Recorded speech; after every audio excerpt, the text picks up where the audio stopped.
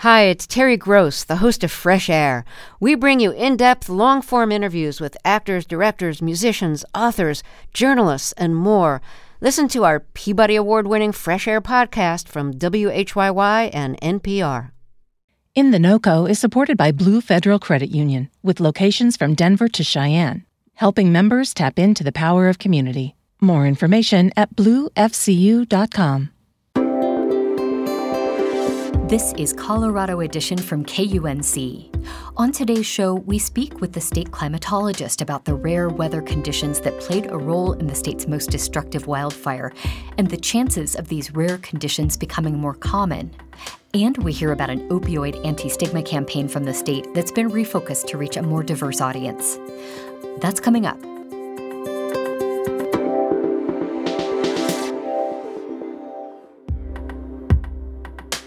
You're listening to KUNC's Colorado Edition. I'm Erin O'Toole. The Marshall Fire that erupted in Boulder County on Thursday quickly became the most destructive in state history. The fire consumed more than 6,000 acres and forced more than 30,000 people to flee their homes. Officials estimate nearly 1,000 structures have been destroyed. It was a rare occurrence for December in Colorado, but many experts say similar events will become more common, fueled by extreme climate conditions. Here to talk with us about those conditions and how they set the stage for this fire is Russ Schumacher, Colorado's state climatologist and director of the Colorado Climate Center at Colorado State University. Russ, thank you for being here. Thanks for having me. I want to start with a quote from an article in the Washington Post that characterizes the Marshall Fire as, quote, fueled by an extreme set of atmospheric conditions, intensified by climate change, and fanned by a violent windstorm.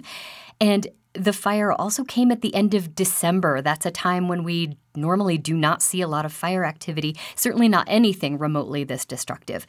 Could you put this into some context for us? In your years of work, have you seen conditions like this before?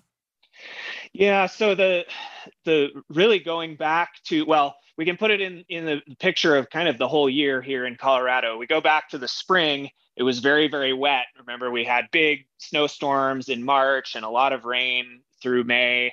And so it was really green in that time period, and the grasses grew nicely. And then basically it just turned hot and dry, went in the total opposite direction as of the start of June or so.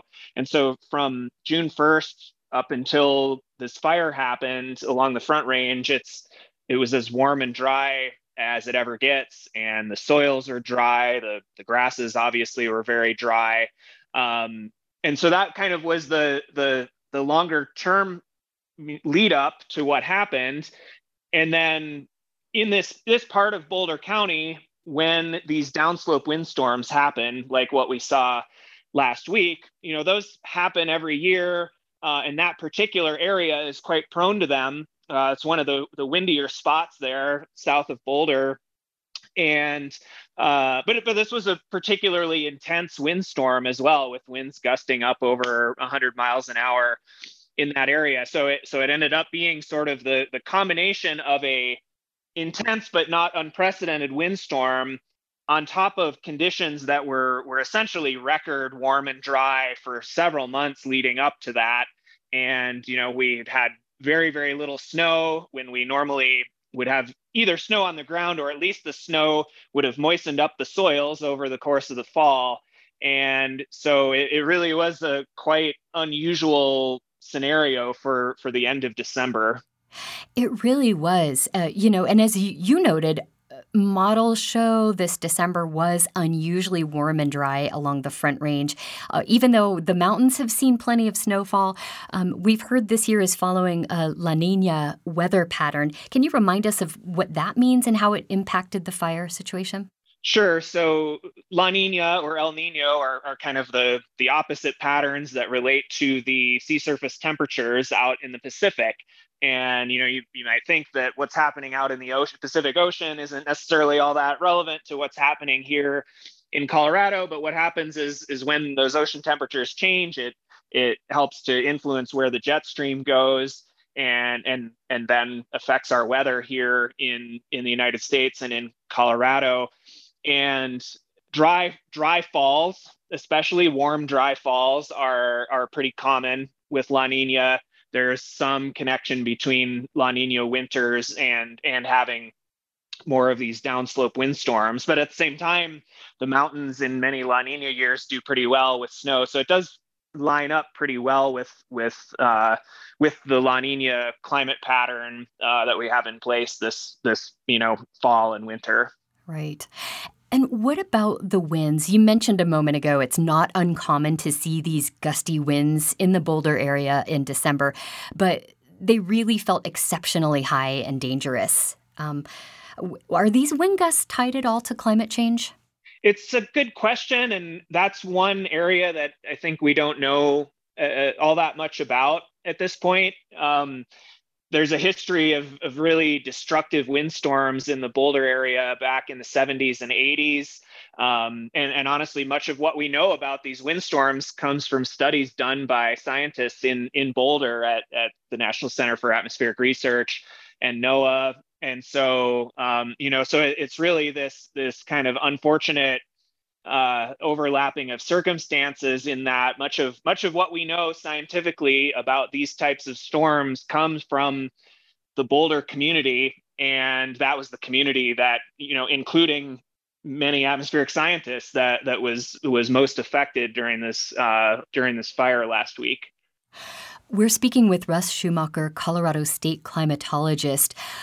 Russ, I feel like one of the most heart-wrenching aspects of all of this is just the very, very late snowfall. If the snow had fallen just one day earlier, this devastating fire would have behaved very differently, and I think the destruction would have been so much less.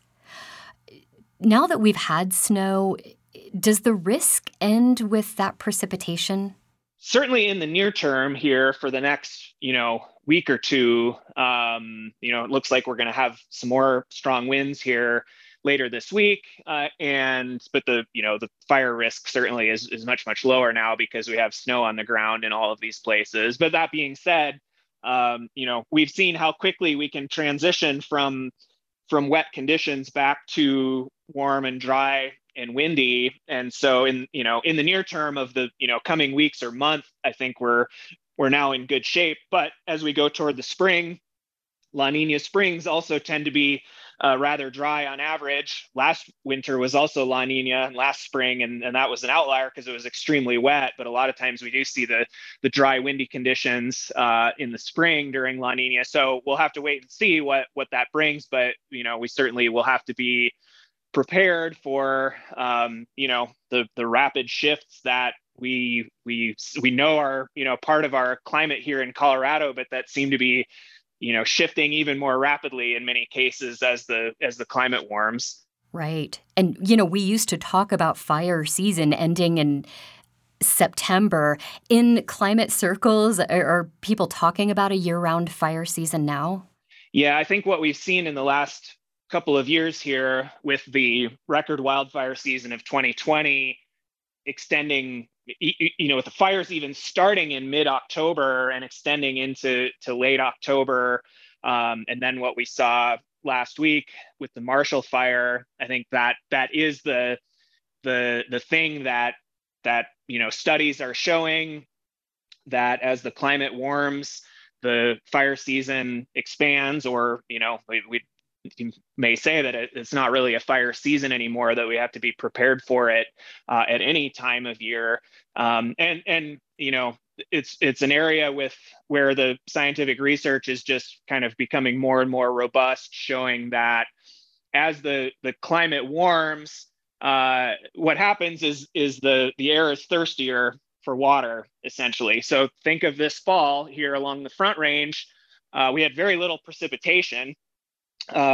So there's that part of it. But then the fact that it was so warm puts even more stress on the soils, the vegetation, and everything else, and dries things out.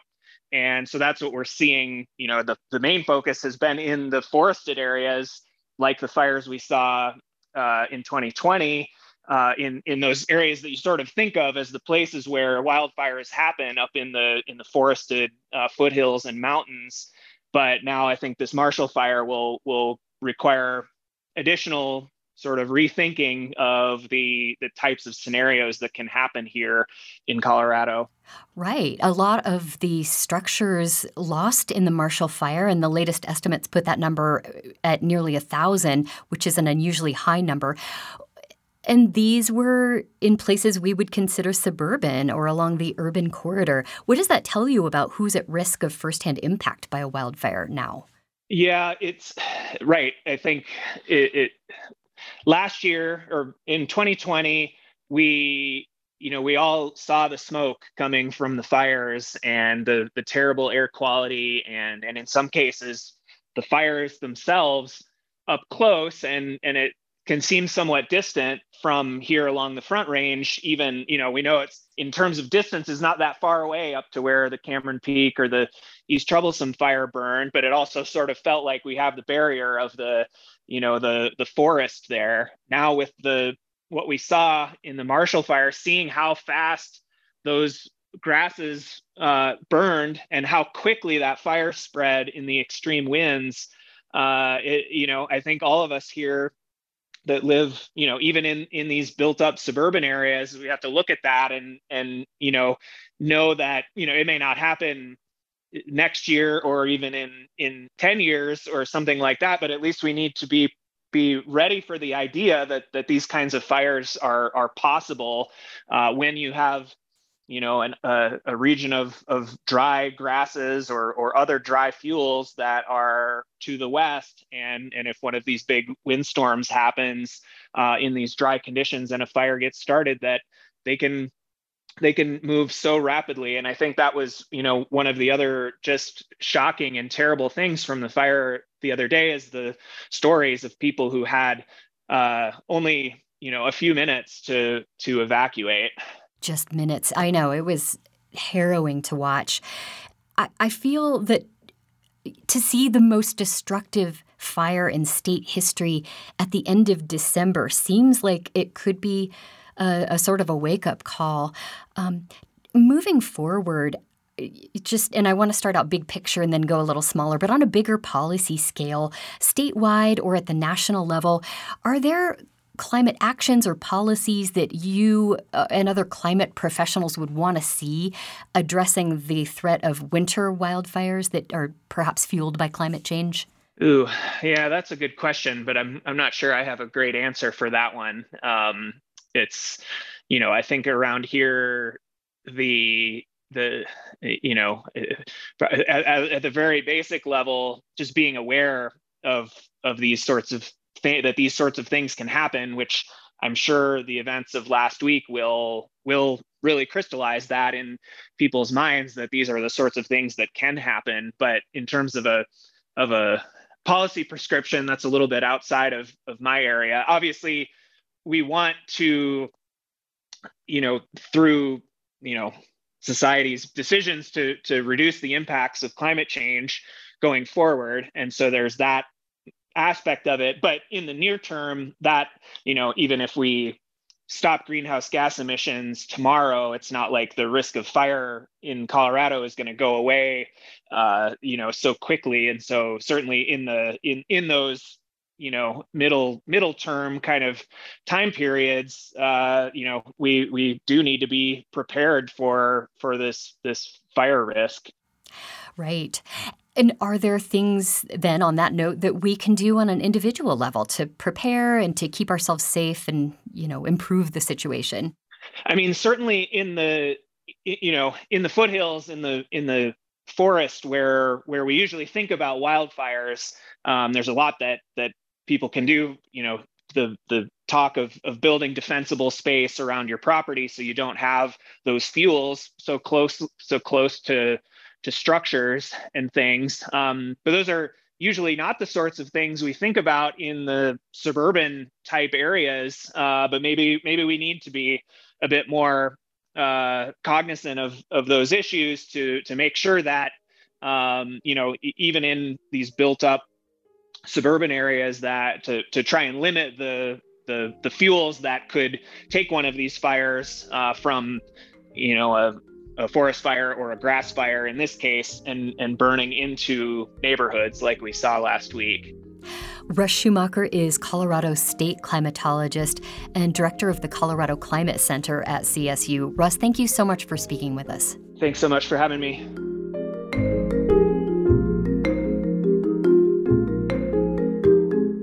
You're listening to Colorado Edition from KUNC. More than 100,000 Americans died of drug overdoses from April 2020 to the same time in 2021. That's the most ever recorded over a 12-month period, according to the U.S. Centers for Disease Control and Prevention. And Colorado has certainly not been immune.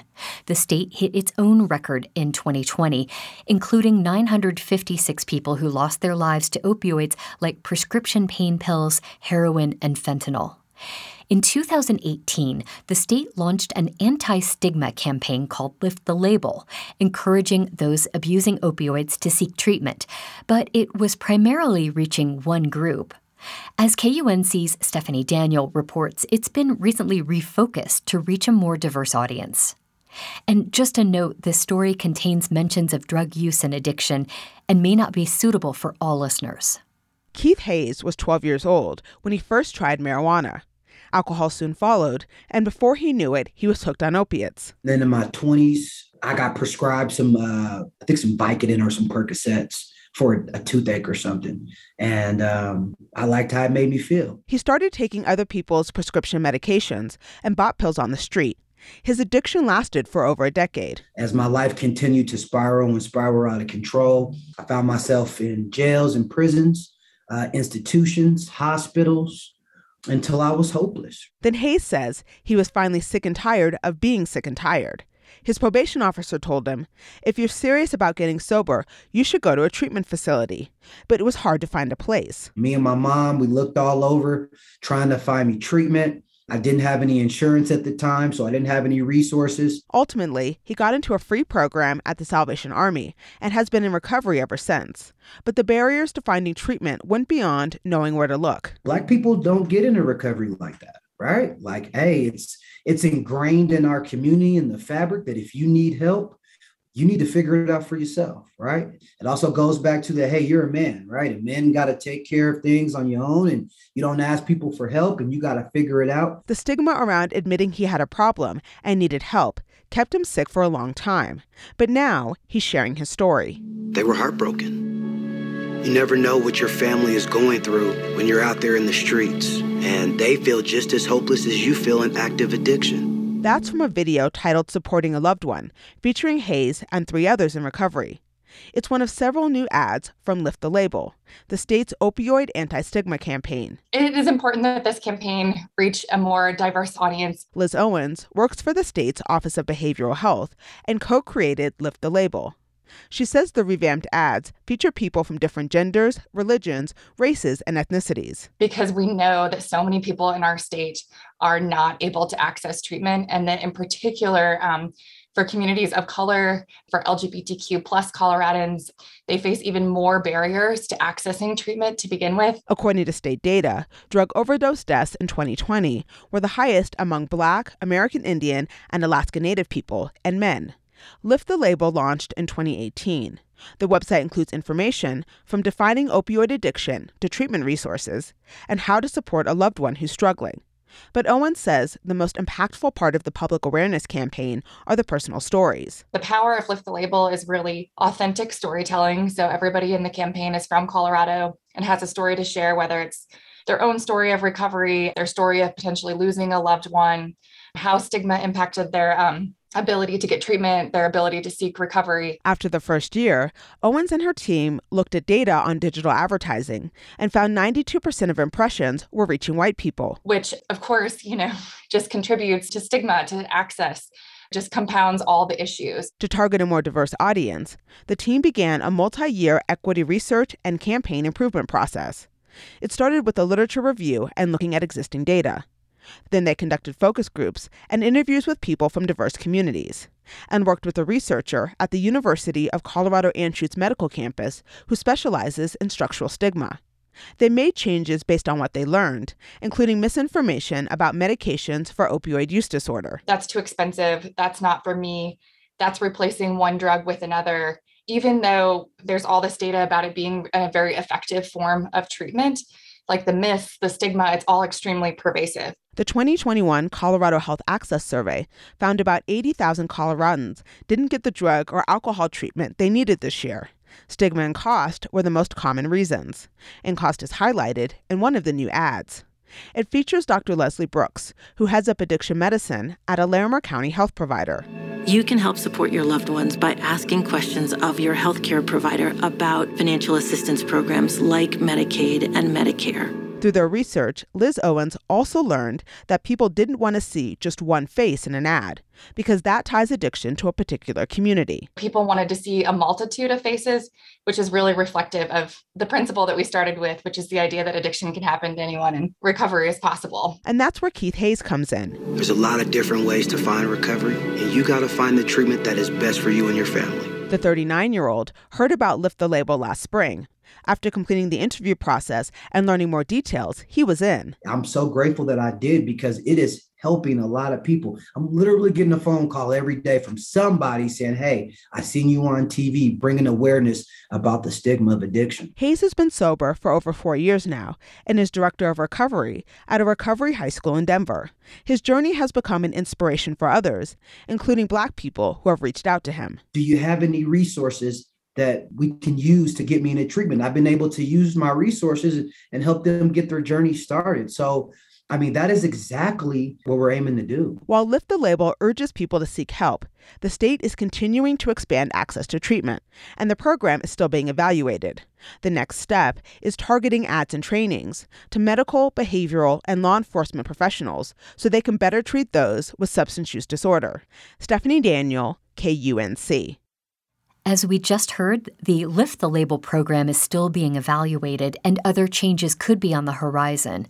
As part of her reporting on this story, Stephanie spoke with Daniel Goldberg, one of the people who has worked with the state to evaluate the campaign and to propose less stigmatizing changes.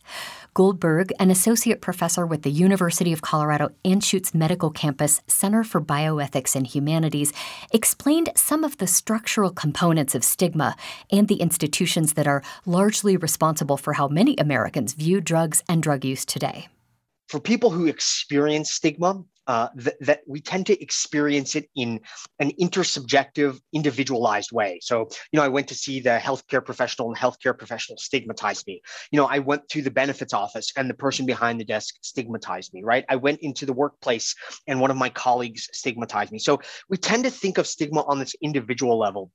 But actually, that's a downstream manifestation of an upstream phenomenon, right? And the work on stigma and the best evaluations we have of stigma are very clear that stigma flows from upstream structures, things like power and oppression. So things like race and class and gender and ability or disability status.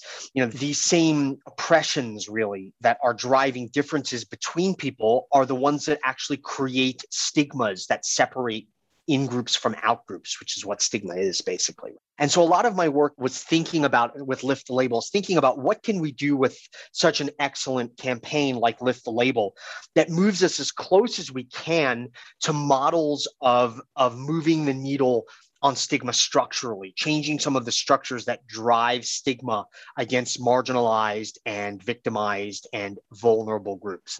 Because stigma is structural, one of the things we'll expect to find is stigma living in structures and institutions. Which structures and institutions? Well, some of the obvious ones and the ones that I study are our laws and our policies, which deeply stigmatize persons who use drugs or persons who live with substance use disorder. So, for example, there are a lot of laws and policies that make it very difficult for people in active recovery to actually get jobs.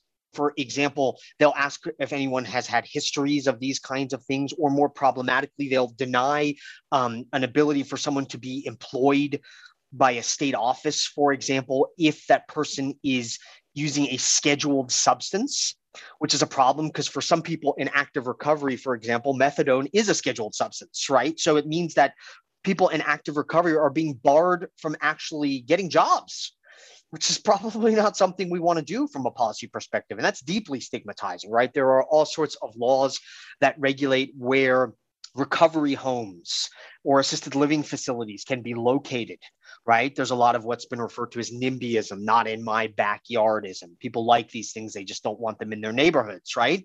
And so that is its own form of stigma. It's basically barring persons who are using drugs, persons who live with substance use disorder, persons who are in active recovery from the social spaces that could help them live meaningful, flourishing lives, whether they're using drugs or not. That was Daniel Goldberg, an associate professor with the University of Colorado Anschutz Medical Campus Center for Bioethics and Humanities. You can find more of this interview at our website, kunc.org.